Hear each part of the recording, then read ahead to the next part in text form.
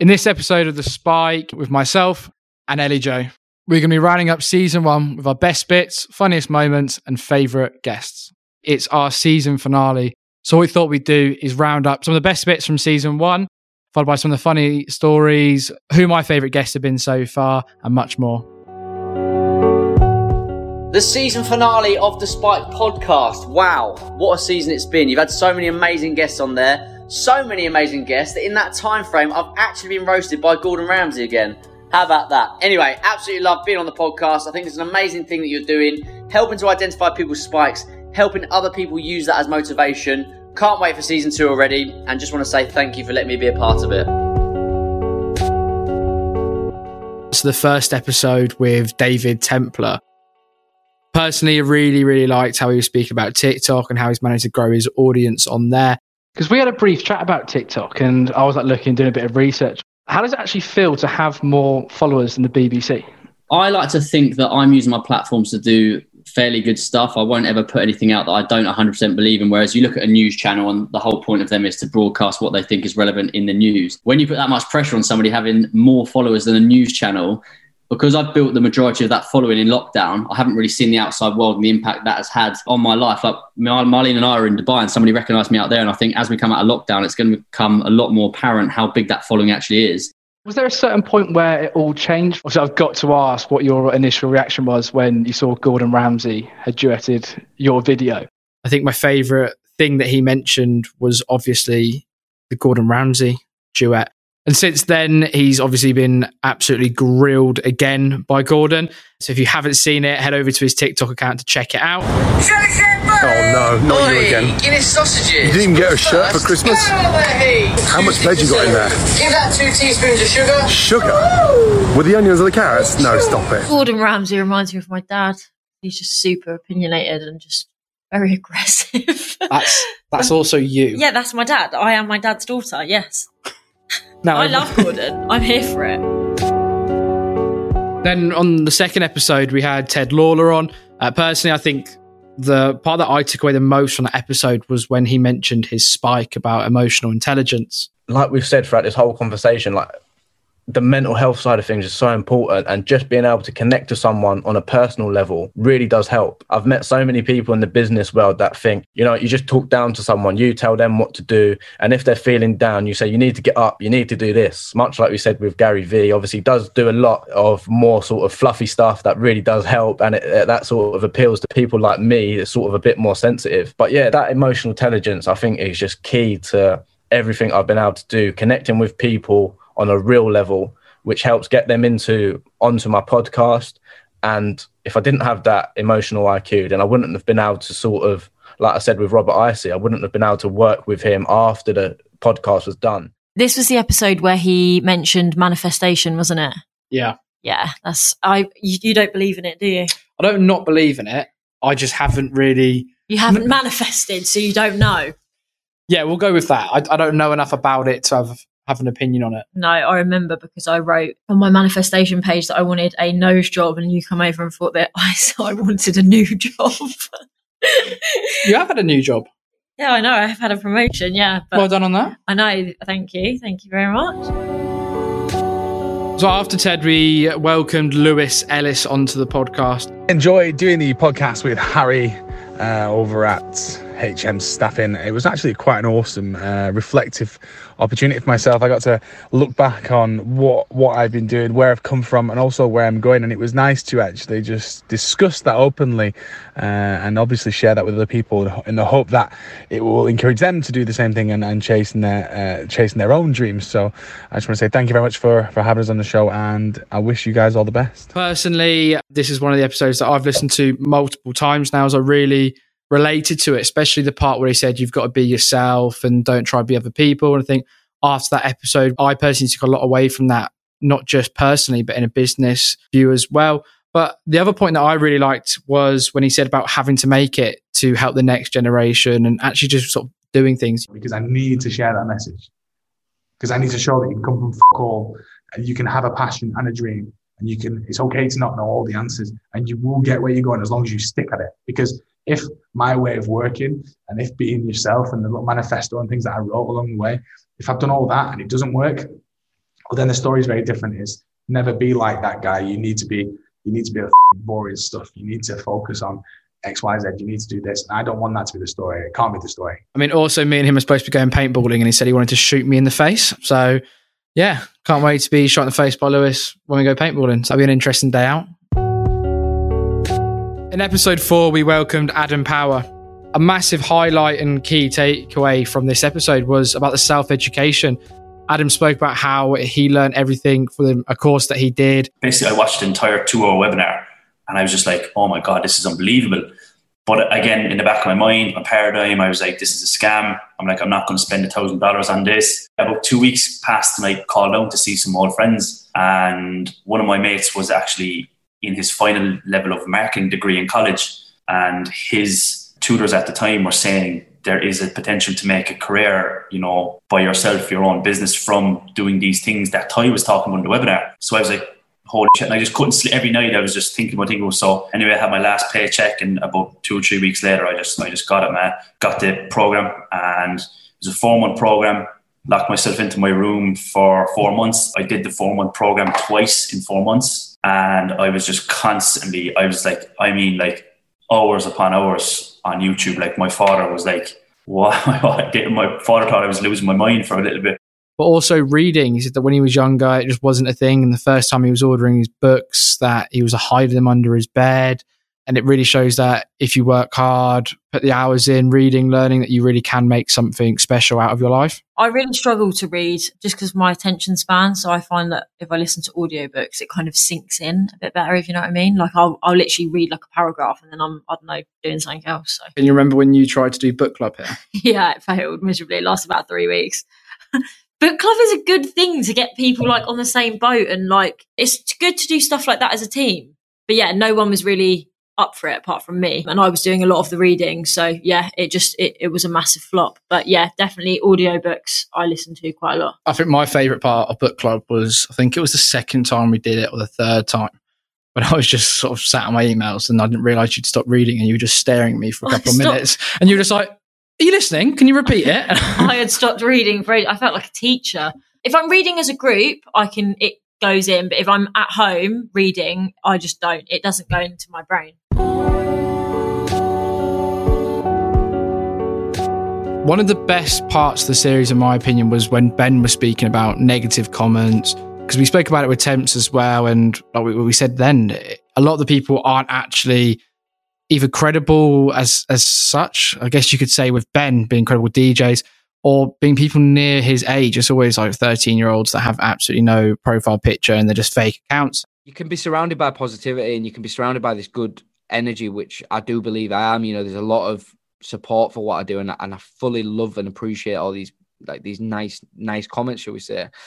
But I think, like anyone, for every 1,000 good comments, there's always going to be 1 or 2 bad. And sadly, as human nature, we seem to stay to that negativity. We kind of fear. We have this kind of like I guess you call it like the chimp paradox, the chimp in your head, which kind of steers you towards this.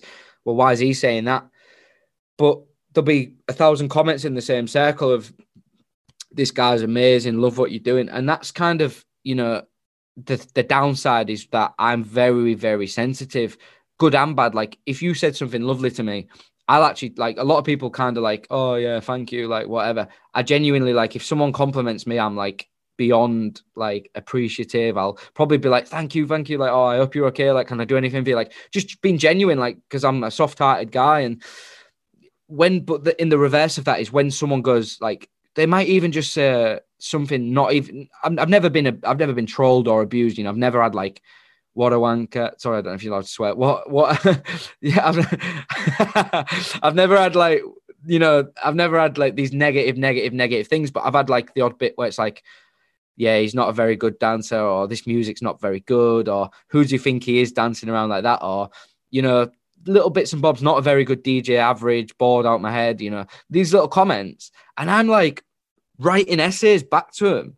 And 9 times out of 10, I delete it and I'm like, what am I doing? But the odd time I'll get into this like exchange. Like last night, I got into exchange with a guy because he was like, I don't know, he just questioned. I can't remember what had happened. I think it was in like a Facebook group for DJs. And he was like, you mentioned about the adverts.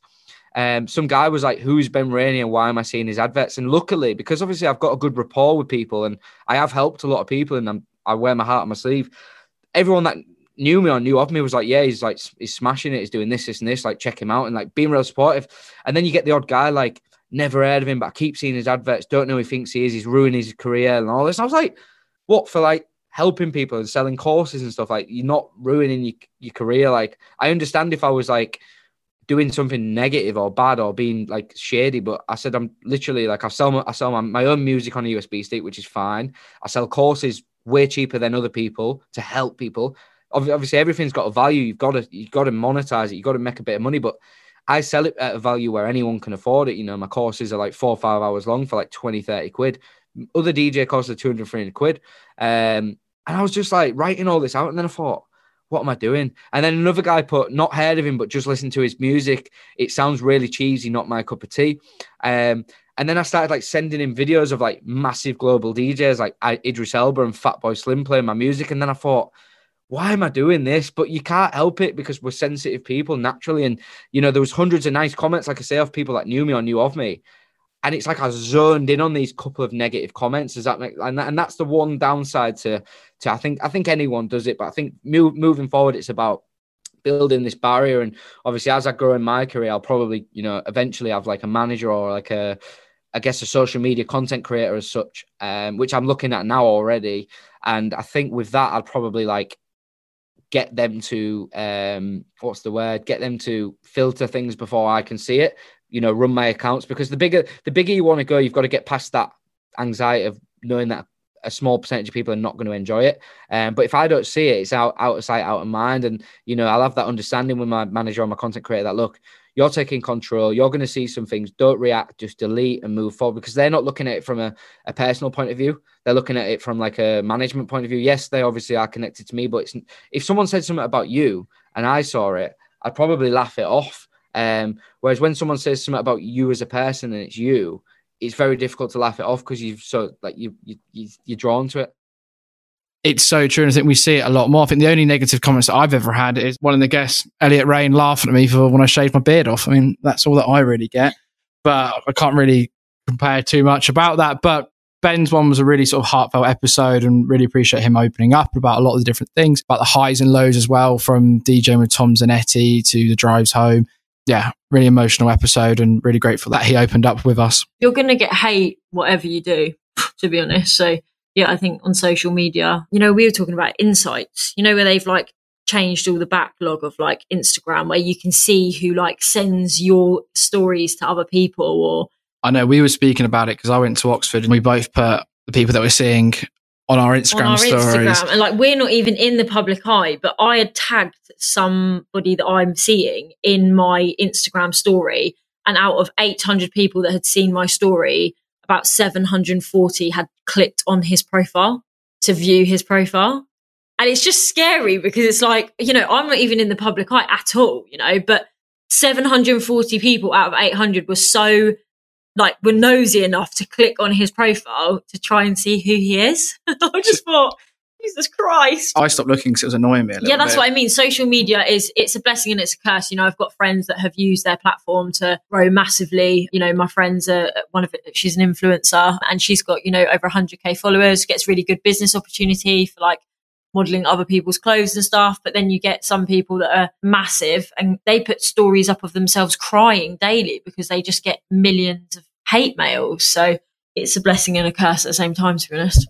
And I think we spoke about before when you said that Amy, your friend, she's had negative comments. Oh about yeah, she's had hate. Yeah, she's very thick-skinned though. She just literally turns a blind eye to it. But yeah, she's had people comment on her weight, the way she looks. Most of the time, you know, they are fake people sitting behind accounts that don't really have anything better to do. And I think people that are like that or that way inclined, obviously feeling a way about themselves. With Ben as well, you can tell he's a nice guy. He's got a big heart. And even when he said then, like, it does get to him, but he doesn't reply except, I think, he mentioned there was like 1 or 2 times that he replied and he was like sending links to this guy about Idris Elba playing his music and stuff like that. And it's crazy how things get to that, but people are very nosy across socials. I stopped looking at the insights after, I think it was the first 2 hours, like 90% of the people or something that had clicked the story, clicked on the profile. You do it to yourself. You get the insights account, and then you get it, and then you look at it, and you think, oh, why did I look at it? It's the people that expose themselves as well. Like Kate, for example, like there's people that went and then viewed her story. And then it's like, well, we know you're one of the ones now that have gone and stalked. There'll be an app or a feature soon where you can see everything. You can see who's sending your stuff to other people, who's on your profile all the time. I guarantee it, people will be exposed. Do you think that's healthy? No, not at all. But that is just Instagram. It is. It's just they'll have that soon. What do you think is worse, Instagram or Twitter? Instagram. You reckon? I think Twitter, and we spoke about it with Alex Holmes, who came on episode 9. And I hate Twitter. I don't have a nice word to say about Twitter. I didn't for a long time. I had to do my stuff. I had to do my work. I had to get myself grounded and very centered around what I didn't like about Twitter, because the platform itself, you cannot hate. It's the people on it. It's the people, and it's what it allows. You know what I mean? So I had to be very clear about. It was kind of it's the energy that it invites there that I didn't like. It's the conversations that were being had. It's the things that, I mean, it makes sharing articles easy when you're a writer. It makes sharing pieces. It makes sharing things easy. You can go viral quite quickly on Twitter, but at the same time, it's a very, very hostile place to be. And for my sensitive soul, I can't do it. I can't do it. I've tried. I went back on as just a podcast, as just a podcast page. It just, didn't work.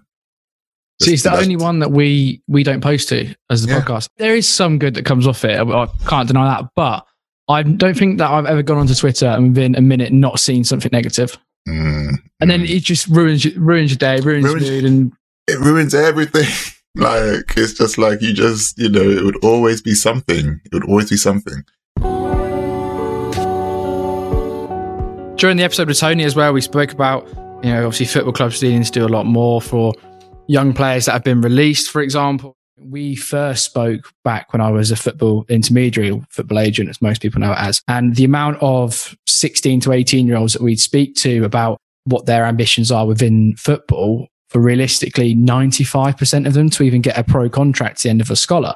And a lot of these people just invested their whole life so far, from going into an academy when they were 8 to being released at 18 and having absolutely no idea what should be done. And I do think there should be more work done in the academies. Obviously, background, you're head of recruitment at Sheffield United. So I personally think there should be a lot more work done in the academies, giving work with the scholars and under 16s and lower to, what happens if you don't make it? Because we've all seen the stats, like 0.01%, was it, or something? Yeah. Academy players make it. I think there needs to be a lot more work done with it, really. There was that really sad case, wasn't there, with the Man City youngster when he got released, he committed suicide. I know Man City now are saying they're going to do more stuff with it. But what do you think? Do you think more work is to be done and can be done, or is it just never going to happen?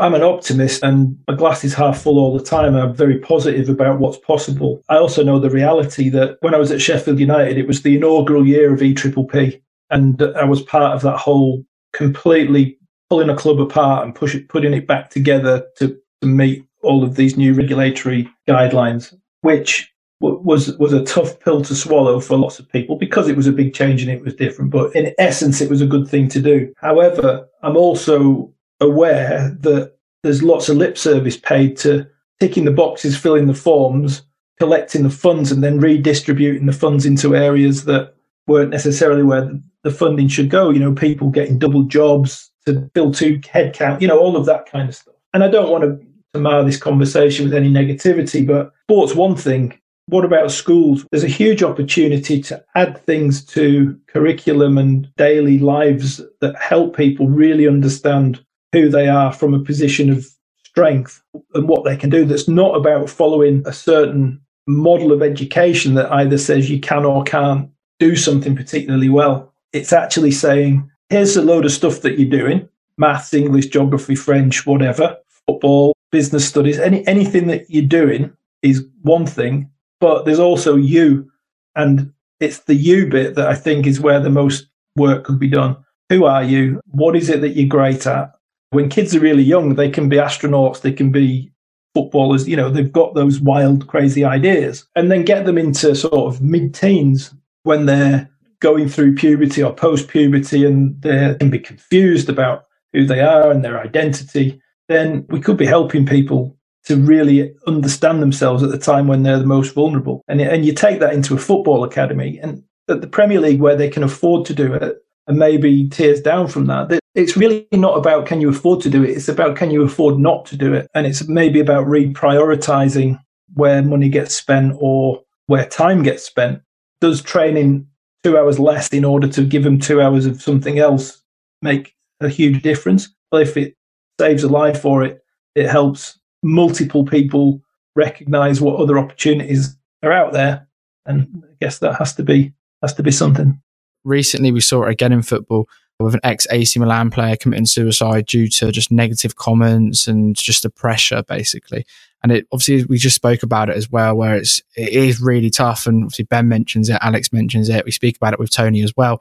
And we spoke about, obviously, with your friend Amy, it's the comments. You really don't think that it could have a massive negative effect on someone when obviously it really does. And obviously, I ranted about it a bit at the start of the Ben episode as well, about a certain person on Instagram just spreading hate on Tempted's content. We really just don't know what people are going through. So we just need to be a bit careful, don't we? Yeah, well, you always look super happy on Instagram. That's why I really like Bethan Kershaw, because she always does stories of her crying, saying like, you know, she'll have days where she's good and then she's really open to her followers. Like, this is me today. I've woke up to over 100 or 1,000, you know, messages of people slamming her body and the way she looks and stuff. And it gets to her and she cries, and like, but she does the journey like with her followers, which I think is really good, because a lot of people don't really do that. They just kind of say like, oh, I'm happy. Like, look at me. My life's amazing. But, you know, she shows it's quite raw to see someone dealing with that. You know what I mean?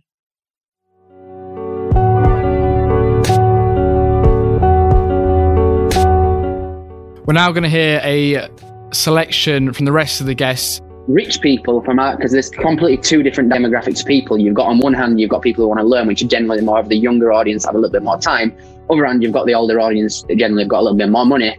There's your customer number one, you're in business. I think that's probably the biggest lesson I had, is I spent 6 months building hauliers and then thinking, oh, this has got to be really easy to sell the space, and took another 6 months to actually sell it. We were going from back to Westfield to check on the kiosk. As we were leaving, you know, I was walking out the White City House and I saw basically Deontay Wilder by the entrance. He was sat down with all of his crew. I'm a bit of a boxing fan, so I kind of knew him straight away, and I went up to him and said, hey, you know, introduce myself. I don't really know how we got onto it, but anyway, I then started talking about the fact that I've got an ice cream company over the road. Unless you're going to be a doctor, lawyer, or accountant, or whatever way you need university, then go for it. If you're going to be in a job, any job, go do an apprenticeship. What advice would you give someone wanting to pursue a career similar to yours, Harry? No one is going to do the work for you. No one is going to put in the hours. No one is going to make the calls. No one is going to reach out to people. You might have people that will reach out to people for you, but at the end of the day, it is down to you. All this stuff, all the work and the hours, you're going to do it. No one's going to do it for you.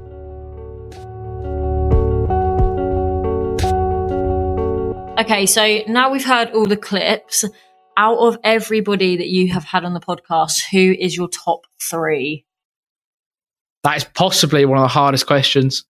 I'm going to go with and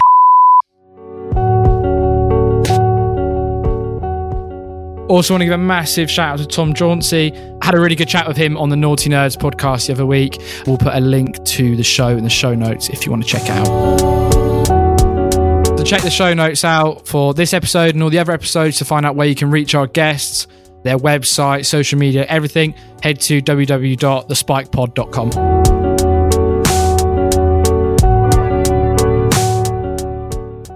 Already having some fantastic conversations with guests for season 2.